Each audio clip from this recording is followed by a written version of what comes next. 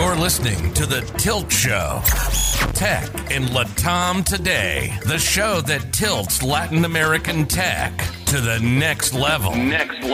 From the hottest startups to established businesses and the most up-to-date tips and tricks that surround all aspects of running and operating a tech business today. Here's your host, Niels Siskins. So today I'm talking to Bill Davis. Bill Davis is a finance expert from New York. He has been going to Medellin for at least 20 years. So he is a very senior expat, I would say. He is specializing in big capital. Currently, he is running a multi-family office. If you're not familiar with what's a family office is or what's a family offices are there for rich families or rich individuals, like high net worth individuals. Think business families, think artists, think soccer players or basketball players. Those kind of people, they put their money with a finance expert, which is called a family office. And they'll make sure they distribute that. Actually, Bill has a history here. He started investing in Medellin a little bit here and there. He has been running a business in Medellin as well. So I'll ask him all about that. And he also tells us about, his adventures in Medellin. So without further ado, here's Bill Davis. Yeah, welcome, Bill. Thank you for joining the Tilt Show today. It is my pleasure. Thank you very much for having me. So I'm in the understanding right now you're based in New York. Is that correct? I am here in the city of dreams, the city that used to never sleep. But with the pandemic, the world has changed and New York City does not look like it has throughout its existence. So it is a very quiet place to be right now. Yes. So it's the big sleeping apple right now. It's the big sleeping apple. That's what it is. Exactly. So you and I actually have something in common. We both love Latin America. We both love, and specifically Medellin. And I understand you've been coming there a very long time. So yeah, when did you start going to Medellin? Yeah, literally, I was probably one of the pioneers as an American first, and certainly as an American of color. They had never seen anyone like me before. The story is interesting on how I arrived. I was in Miami and living and working in Miami, and I was struggling with a company that a buddy of mine and I, when it was a developer in Miami, we were struggling finding quality employees. At the end of the day, what would happen, the culture in Miami is that it's a beach culture. Everyone wanted to go to the beach and party as soon as the end of the workday took off. So after that, we found ourselves there by ourselves. But to our chagrin, there was two employees that were more dedicated and committed. And they were both from Colombia, a gentleman from Cali and a young lady from Medellin. And she recommended to me, she's like, look, stop worrying about these lazy Americans, forget the stereotype there, and go to Medellin and bring back some good employees like us, and you'll be helping people there, and you'll be helping the company by getting productive employees and probably even at a relatively lower cost. And I was like, yeah, I said, yeah, that makes sense. Don't get me wrong. I understand that, and I've been traveling in Latin America, a little bit in the Caribbean. I'm from New York City. However, it was 2002 and, they were still blowing people up. Bombs were going off. It was still, the streets were still a little different. The war hadn't ended effectively. The Cali cartel had taken over, and they still was a lot of action in the streets. And she looked at me and says, "Look, I wouldn't say this to anyone else. You can handle it. Go there, get some employees, and come back." And I'm like, "Oh wow!"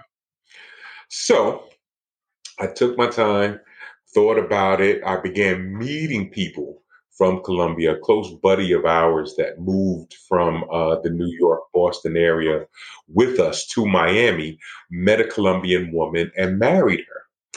And I said, this is interesting. They're wonderful people. Let me get up my courage and go take a look. So I did. She arranged for me to have a secretary when I got there, arranged for a place for me to stay, etc. And And that was in Cali? You initially landed no, in Cali? this was directly in Medellin. We decided Okay, Medellin. Mhm. so Medellin was my first stop. So I went through the process, got on the plane, and it was interesting because the entire plane, you know how you when everyone is staring at you, like, what are you doing on this plane? Because there were no Americans on the plane at all. And then for them to see not only a black American but a 6'3", 400, well, I was about 350 pounds at that time.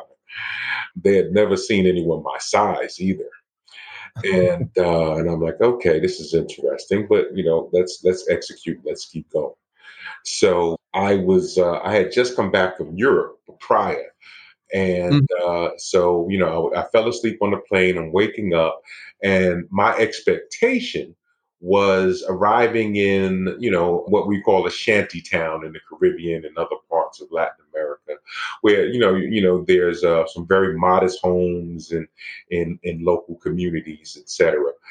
And we were landing, and Medellin is an interesting setup because the airport is at the top of a mountain where the city is in a valley.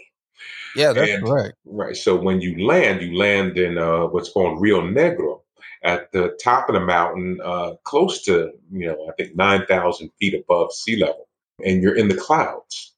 And I'm Mhm. looking out the window because everyone's looking out the window. I'm like, what do they see? And I look out the window and I see a topography that may have been the most beautiful topography I've ever seen. Better than Africa, better than I thought I was on the wrong flight. I'm like, oh my God, did I get on a flight to Zurich? Am I in Switzerland? Am I in the Alps now, as opposed to being in Latin America? But I'm like, no, let me get my bearings. And from the landing through immigration, she had a car waiting for me. And you have to ride around the mountain in order to get down into the valley. And it was Mhm. interesting because as you're riding around the mountain, there's a local airport that's down in the valley. So there's planes that are landing in the valley as well. Uh-huh. And so you're looking out into the clouds over the side of the road, and I'm above watching planes landing below me as I'm driving around the mountain, which was just a new experience for me. I said, wow, this just feels weird. It's different. And as we're riding around, the topography, the countryside is looking absolutely beautiful. And I'm like, okay, it's a beautiful country, but now we're going into the city. We go into the little village area that's called Poblado. And I'm looking at it and I'm like, this is interesting. It's 2002. This is a city that has been fenced off from the rest of the world. It's in a mountainous territory. There are rarely any foreign visitors to the town. They were going through this internal civil drug war. So no one was going there because it was so violent. And I'm walking around and I'm looking at some beautiful homes and apartment buildings, and they were building new malls. And they had a modern train station, more modern than what I'm used to in New York City and Boston. And I'm like, Uh-huh. how in the world did all of this happen with a homogeneous group of people with limited access? Because at that time the internet was just burgeoning. They weren't really connected. No one had internet on their phones for the most part. I'm like, Uh-huh. how in the world do they even understand how this should occur? So I was just absolutely confused.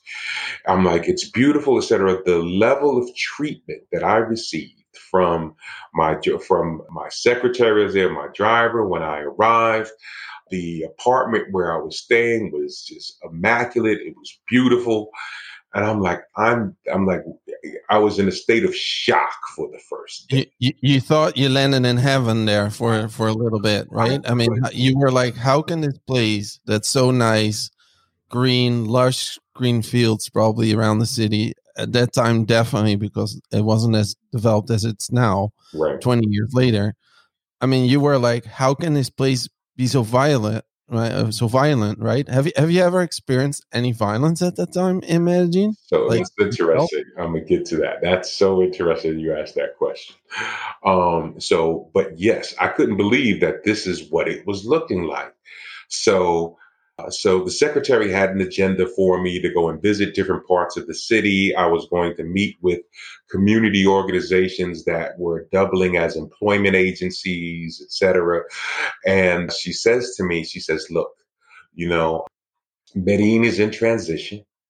And, you know, we still have a civil war going on, and we're trying to negotiate a peace treaty that is bringing the warriors effectively back into the city and getting them acclimated to living there. So a lot is happening with that.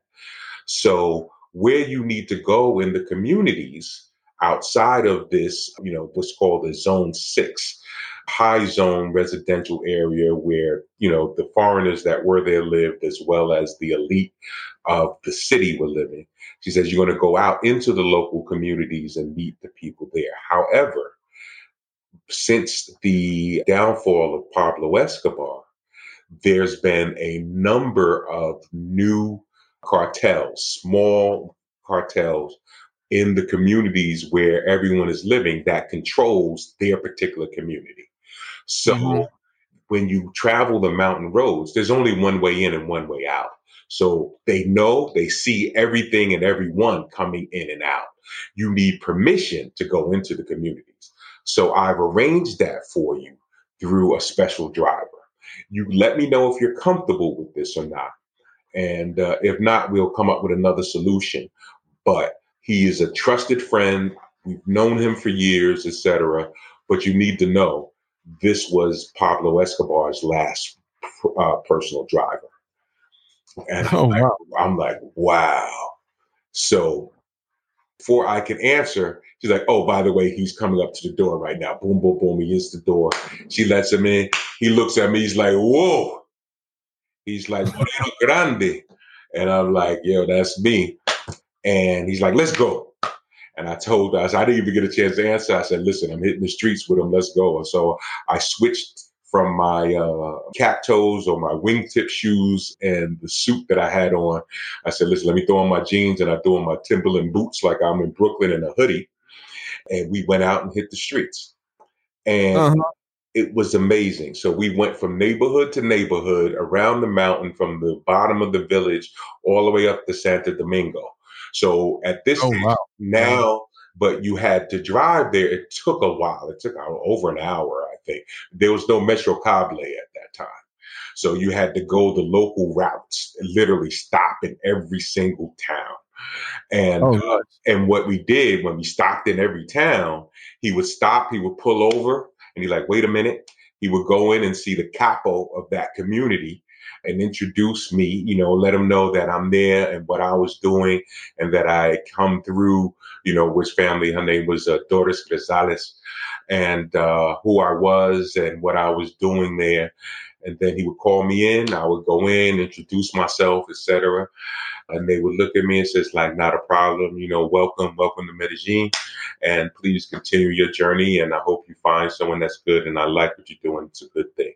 So we did that a number of times. And at that time, they were in the midst of building. It hadn't been completed yet, what they call the Biblioteca, which was a library at the top. So that area became the meeting ground, at least in the daytime, because there was still some activity at night for meeting candidates to work. And at that time, I met all the kids in the neighborhood. Actually, I hope I can I've got pictures of the kids. And they had just built the library, and the kids had emails. And they all exchanged emails with me, and they used to send me emails and messages in Spanish because I was the first foreigner that they had ever met. So Oh, God. it was really, really interesting. So it was an amazing experience. The warmth, the love was just absolutely amazing. I couldn't believe it. I got a place immediately. It was a beautiful place. Eventually, I opened up an office. Did you actually overnight stay in Santo Domingo at the time? No, no, no, no. At that time, I did not stay in Santo Domingo. So I went back to Poblado. I had to get comfortable with the nighttime scenario. That was a little bit. Oh, yeah. I So, mean, yeah. So, no, I went back to Poblado initially. And then, after, so I started going back and forth for a while. And then next, it started extending for a month. And then I had an office open, and then I'm there for 6 months. And one of the things about Colombia, even, when I say I lived there, I couldn't live there for longer than 6 months because their tax residency program, if you're there for a day over 6 months, you become a tax resident of the country, and I end up I know. double taxed. So I would never stay longer than 6 months. So I started arranging my travel, and I used that as my base. I opened up an office, and I brought in contract employees that did development for me, a lot of my administrative work. I was running a company in Europe at that time, in Vienna, Austria, and in London, and they were augmenting my technology staff there. And they were so good in Medellin that I'm like, yo, these guys are the future. They were rigid. They were, and I utilized the Austrian model in terms of rigidity and structure, and they literally were in alignment with that level of development. Everything they did was literally that quality of work. And I did that for a dozen years. And so I worked out of Colombia, and I worked out of Europe, and when I was in the United States, in Europe and in the United States as well. So that was my introduction. I fell in love. I made a commitment that, as I was a bachelor at that time, that this is a place that I could perhaps retire. Began exploring the rest of the country, from the coast to Cartagena, Barranquilla, Santa Marta, to other cities from Cali and Manizales and Pereira. And, I even spent a little time in Bogota. And as little as possible, I can imagine, right? I mean, Bogota's not so nice. I would say it's very different from the rest of the rest of the country, I isn't find it? every single city has its own culture, flavor, and idiosyncrasies.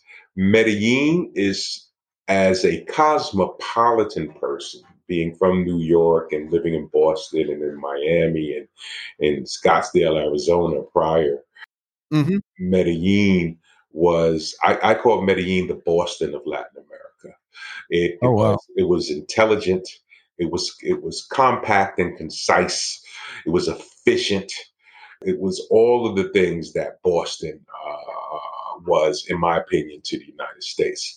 So I fell in love with the cosmopolitan portion of that. But I also fell in love with the laid back coastal culture of Santa Marta. Also fell in love with uh, the Afro-based community in Cali, Colombia, and the salsa culture. So all Have of you them. been to Quito at all? Talking about Afro community, So I did Quito? not go to Quibdó. Quibdó, when I was in 2002, that was heavy war. The FARC was in Quibdó. So Yeah. it was a little dangerous. People said that I could probably pass through, but since the city so Quibdó is a black city, and they said I might be able to pass through as long as my Spanish gets a little bit better, but they could tell from my accent that I'm not from there, and my size as well. But I met some big people particularly some big guys from Choco, from Choco Fuerte, that I could probably assimilate towards, but it was a little bit risky, and it wasn't a comfortable trip because it was a long bus ride if you want to go that route. There was no airport at the time in And, Quito. Right and now you can well, fly, I believe. I'm so big, the plane, the Avianca didn't fly there. So you had to fly on a little prop. And, Yeah, that's and totally good. yeah, and for me, it's tight, so Oh, I try to avoid props at all costs. So it didn't make sense at that time to go. And uh-huh. it was before there was what is it, Viva Jet and the other little local jet airlines now that are moving around Latin America. So it was a little early for that type of travel, and that's part of the challenge with Latin America and Africa is literally that type of infrastructure traveling within country from city to Uh-huh. city is always a problem. I But mean, I would say these days with, Viva Colombia, well, Avianca flies everywhere, right? But especially since Viva came there, I mean, Medellin to Monteria, for example, is $40, right? I mean, it mhm, doesn't cost a lot of money. It's just not very comfortable. I agree yeah, with you, especially if well, you're. that's now that Viva's there, but before, in order to navigate, so there were times like even getting to Cali was hard. I don't think there was a direct flight from even Medellin to Cali. You had to go to Bogota to get to Cali, Uh-huh. or you had to go to Cartagena and fly up into Cali. You couldn't go direct. I think when I started, so you had challenges like that. So I'll give you other examples. Sometimes I would have business meetings on the coast in Barranquilla. So, Uh-huh. but I had to go to Medellin at night. So from Miami, I'd fly into Barranquilla for my breakfast meetings, fly back to Miami, and then from Miami, fly into Medellin in the evening. Oh, no way. Yeah, yeah, yeah, yeah. That Oh, was the most cost effective way to go. The other oh. challenge is at that point in time, the only airline flying was a monopoly, was American. So, I mean, flights there were many times my flight to Medellin was $1,000 plus, and that's flying coach. That's Yeah. flying coach. $1,000 Uh-huh. for a flight out of Miami, where when Spirit and JetBlue finally entered the market, I could do it for a couple of $100 and be good. So in order to avoid we call that American Airlines tax, very often we flew Copa into Panama, and then Uh-huh. from Panama we flew into Colombia, or as we got comfortable, because you got to remember, you got to remember the history. You got to remember, we had to get comfortable flying Avianca, because remember, Avianca flight they set a bomb on it and had blown up a few years earlier. Yeah. So I wasn't comfortable with flying Avianca early on. And eventually I became a frequent flyer in Avianca and flew right to Miami back and forth. So that took a little bit of time. So what industry was your first company in that you opened in Colombia, or that you already had in the US, but So, yeah, where you so were looking for staff for? What kind the of industry was that? it was a mobile payment firm. So we were monetizing all of the video gamers around the world with when they wanted to go to, if you had a digital asset, a digital good, an avatar, and you wanted to purchase that, instead of purchasing that, so at that time, payment walls didn't exist. We created some of the first payment walls so that in multi-country, multi-currency payments for those services, so Hmm. that you can move in the digital space. So that was the focus of the business. That extended further out, and I was very fortunate because we was early stage, so we were the first ones to monetize, Facebook and EA Sports and literally all of those games. So I grew that into the largest mobile payment company in Europe. Oh wow!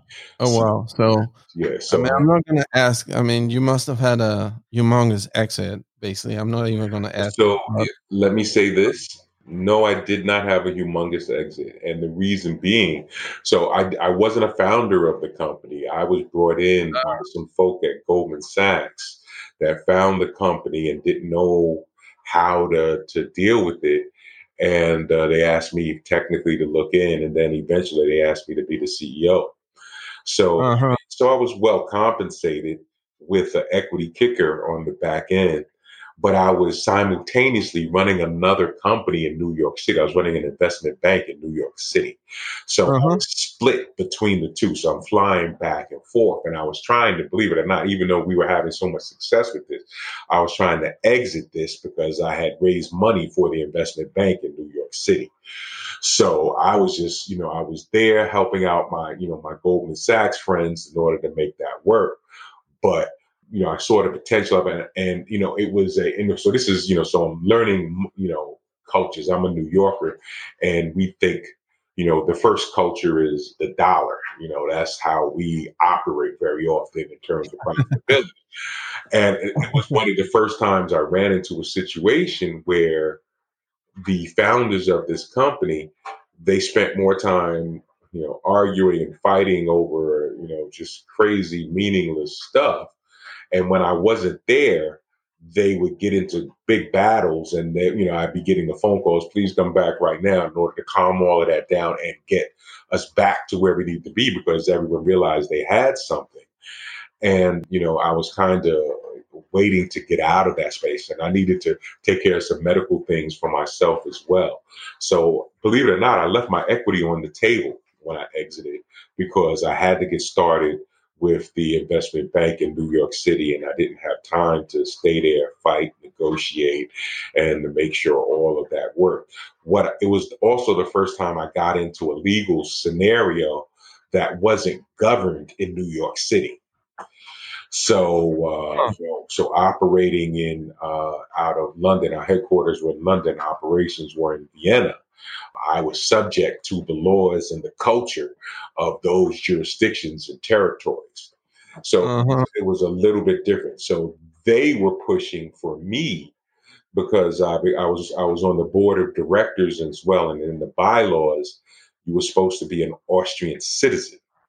So they wanted me to move to Austria full time in order to complete my requirements for running that company. And I'm like, man, I'm from Brooklyn, New York. As soon as we finish this conversation, I'm on the flight. I'm back to New York. I got more work to do. So yeah. So it was an interesting size and space, and I was of an age at that time where I saw, it's like, listen, I'm not going to.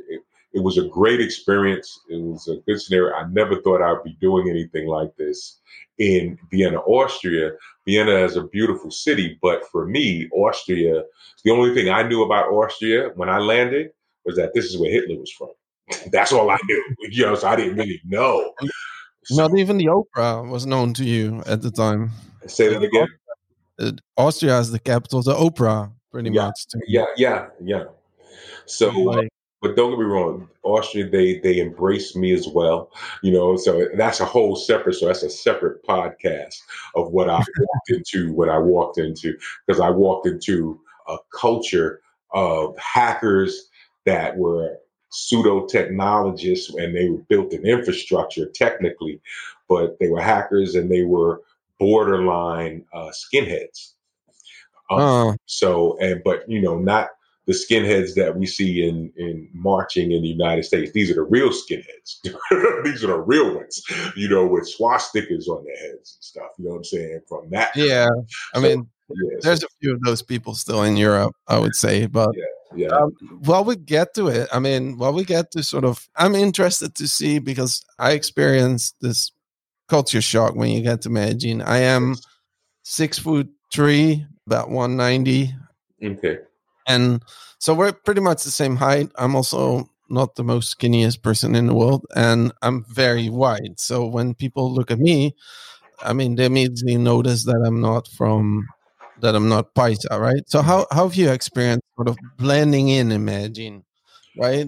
Not like, I'm interested to see, like, from your perspective, you came about, I would say, I came there in 2014. So you came there about, almost 15 years before I came there, pretty much.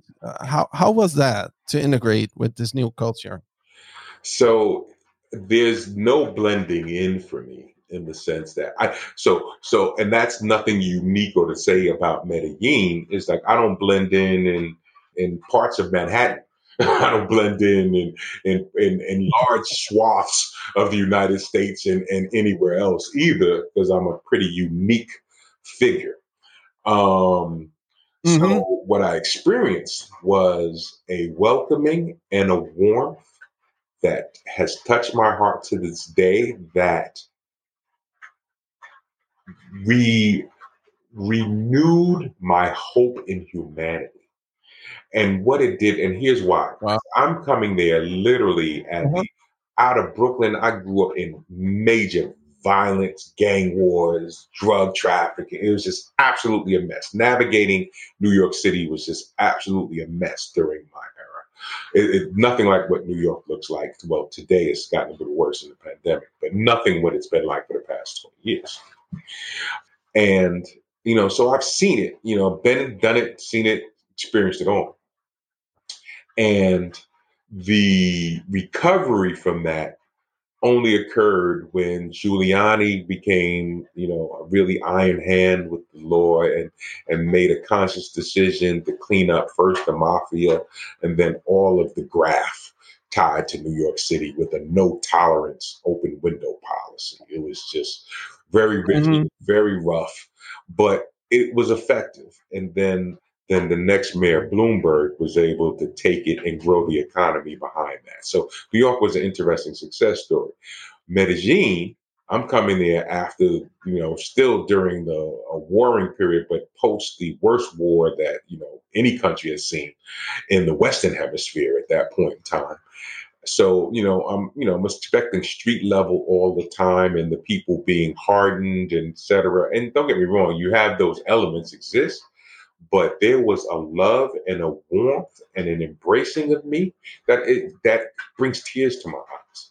It's like I felt better. I felt loved more by the people there as a human being than I have anywhere else in the world that I've been. Anywhere else in the world that I've been. Absolutely amazing people. Paisa is numero uno el mundo. Todo dia. I absolutely love the Paisa person. I think you're going to get a few free beers in Medellin when you return after the pandemic. I think so. When you hear this, and they know it, and so to the extent that while I was there in my free time, in order to help me become more immersed in the culture, to learn the language a little bit better, I started to write songs in Spanish. One which I recorded, and it became pretty popular in Medellin as well, called Moreno Grande, about me and my experience from New York to Miami to Medellin. So people became to know. Can we share, is it on YouTube? Can we share it after the podcast? Can I share it in the show notes? I will send you a copy of the song. I never posted it on YouTube because at that time as well, YouTube wasn't the platform for that. You got to love that. So, and I never followed that further. Literally, after I wrote the song, I wrote it for, his name is Willie. He's a popular reggaeton artist in Medellin now. But he didn't show up to the studio. So I had to go to London and I didn't have time to wait. So I recorded the song. First, I just wrote the song and I did the track because I'm in New York, Miami. I said, you know what, I'm going to bring you back to me because they were interested. Medellin loves hip hop. So I said, I'm going to bring you some stuff to help with that growth if you wanted to do that. And I wrote the song. He didn't come. I said, well, listen, I'll record it for you. And so at least you'll have a demo of how the song is supposed to go. And you can see it. And I wrote it in English and Spanish so they know what it was. So I leave and I'm in London. And about a week and a half later, I get a phone call from a radio station. And they said, are you Moreno Grande? I said, yeah. How'd you get my phone number? And they said, they got it from my assistant at that time. They got it from Juan. And they said, did you write this song, Animal? I said, yeah, I wrote that song for Willie. And they're like, well, the song is like going to number one on the radio here in Medellin right now. I'm like, are you serious? But I was gone for a long time. I never got a chance to get back and get deeper into the music because it was just something that was a passion and a hobby at that time. So it was, but Oh, I wow. absolutely loved it. So I wrote about, I don't know, gosh, a half a dozen songs, of which 2 or 3 I recorded while I was in the studio. While I was there. So I had some fun with that. Absolutely love Paisa people, love the Paisa culture, and only have good things to say, even with some of the challenges that they have and they've experienced. So I'm going to answer one of your earlier questions. Uh-huh. Have I ever experienced crime? So in 20 years, almost 20 years, I have walked the city, and I walk it like I walk Brooklyn in my jeans and my Timbs. And I've never had it. And I walk anywhere. I don't care where it is. I go literally to even some of the communities, from Comuna 13 to up in Buenos Aires. Never have a Mm-hmm. problem. Never have a problem anywhere I go. It's always it's Awesome. always well received. And it's so funny because one of the ministers of defense, um, who is one of the founders of the Medellin Country Club, called our family office in New York and wanted to work with us on a capital raise in Medellin for some investments they wanted to do. So I went to meet him at the country club. He had blocked off the entire restaurant for him and I to sit down. He gave me the history of the country club that his father founded and all of this here, and eventually how he became the one of the ministers of defense in when my guy was president. When Uribe? no, Was before that Uribe or I didn't Santos? Or no before that? before that. Uribe. Yeah. Well, yeah, it'll come back to me when he was president, and Awesome. the went to Harvard, the one that went to Harvard, when he was president, and that was part, that he's part of the family with the Ochoas. Oh gosh. Anyway, we'll go back to it. And it's interesting because he's sitting down and he's looking at me face to face. And he said, "There's a couple of things I need to talk to you about." And I said, "What?" And he says, "Well, you're here, you're an American, you're different. Have you experienced any kidnapping? Because people get kidnapped left and right all around me while I was there. Have you been kidnapped? Have you been robbed? Have you been drugged?" And I said, "No, never had a problem with anyone at all. And I'm out, I'm everywhere. Everyone's there. Everyone knows me. I'm walking down the streets. I hear people yelling, Moreno Grande, Moreno Grande." He says, "I can't believe it." And I said, "Yeah, I've never had a problem." I said, "I've only seen the best of the Paisa. I've never seen, and I've been in places." To give you an example, there is the replacement to um, Pablo Escobar as an organization. We're based out Yeah, the Medellin, like the Oficina de Envigado. You mean Oficina that de Envigado. organization? So in Envigado, they would meet at a little restaurant, not too far from Parque Envigado. I would go to the Uh-huh. same restaurant because it was one of the few restaurants I could go and have fish for breakfast. And Oh, so I wow. would go there. They would make my fish for me, etc. And they'd all be there meeting, and they would see me. And and with respect, they would, as soon as they see me, like, "Come here." And they ask me, tons of questions, etc. Just regarding my interest there. What am I doing? What's going on? And I let them know what I was doing. This is the work I was doing back and forth. I love, Medellin. I moved from Poblado. I moved into the next town after Envigado, into Sabaneta. Ah, Samantha. Yeah, and they were like, "I can't believe that you're here and you're doing this, etc." And I, so I'm sitting there, and and I know who they are. And so I said, "So this is what I do. Tell me what you guys do." And they're like, "Oh, we're all investors in real estate." I'm like, "Yeah." And they're pointing to the buildings at that time that they were building at that time. So, and then Uh-huh. Bigato, Poblado, and then Sabaneta, all the towers that were going up, they were They own the architecture firms, the developers, construction companies, etc. That's where the money got. Well, let me be careful with what I'm saying with all that. But so I met a lot of them. They treated me with love. They wouldn't let me pay for a drink. I'm drinking Marron Medellin and my licorice drinks with them all day long. With Maguado, I'm drinking Maguado and Miron Medellin with them, and everything was just a great experience. Like I said, I did not have one problem, street level or at the top of the pyramid. Because the one thing I learned quickly was, there's tons of street level crime, and I've seen people, I've seen gun situations happen around me when I'm in El Centro. But it didn't impact me directly. Yeah. So there's street crime all day long. It happens, particularly downtown and around the parks. But the real crime, it happens at the top of the pyramid because it's embedded into the structure and it's organized. It's a different thing. Just like you have a government, you have the organizations that have built their presence and run their businesses the way that they do, and they manage their communities, and it is done and how do I say this, respectfully and tactfully, very often in a manner that where it is opaque to anyone that's walking through the community. People as long as everyone's following all the rules, there's never any problems. Only times when they're having some narco-trafficking problems between each other and they have disagreements, then that may spill out. But in the southern part of the city, it was rare that happened. Normally that happened in the center part of the city and going further north up to towards Bello.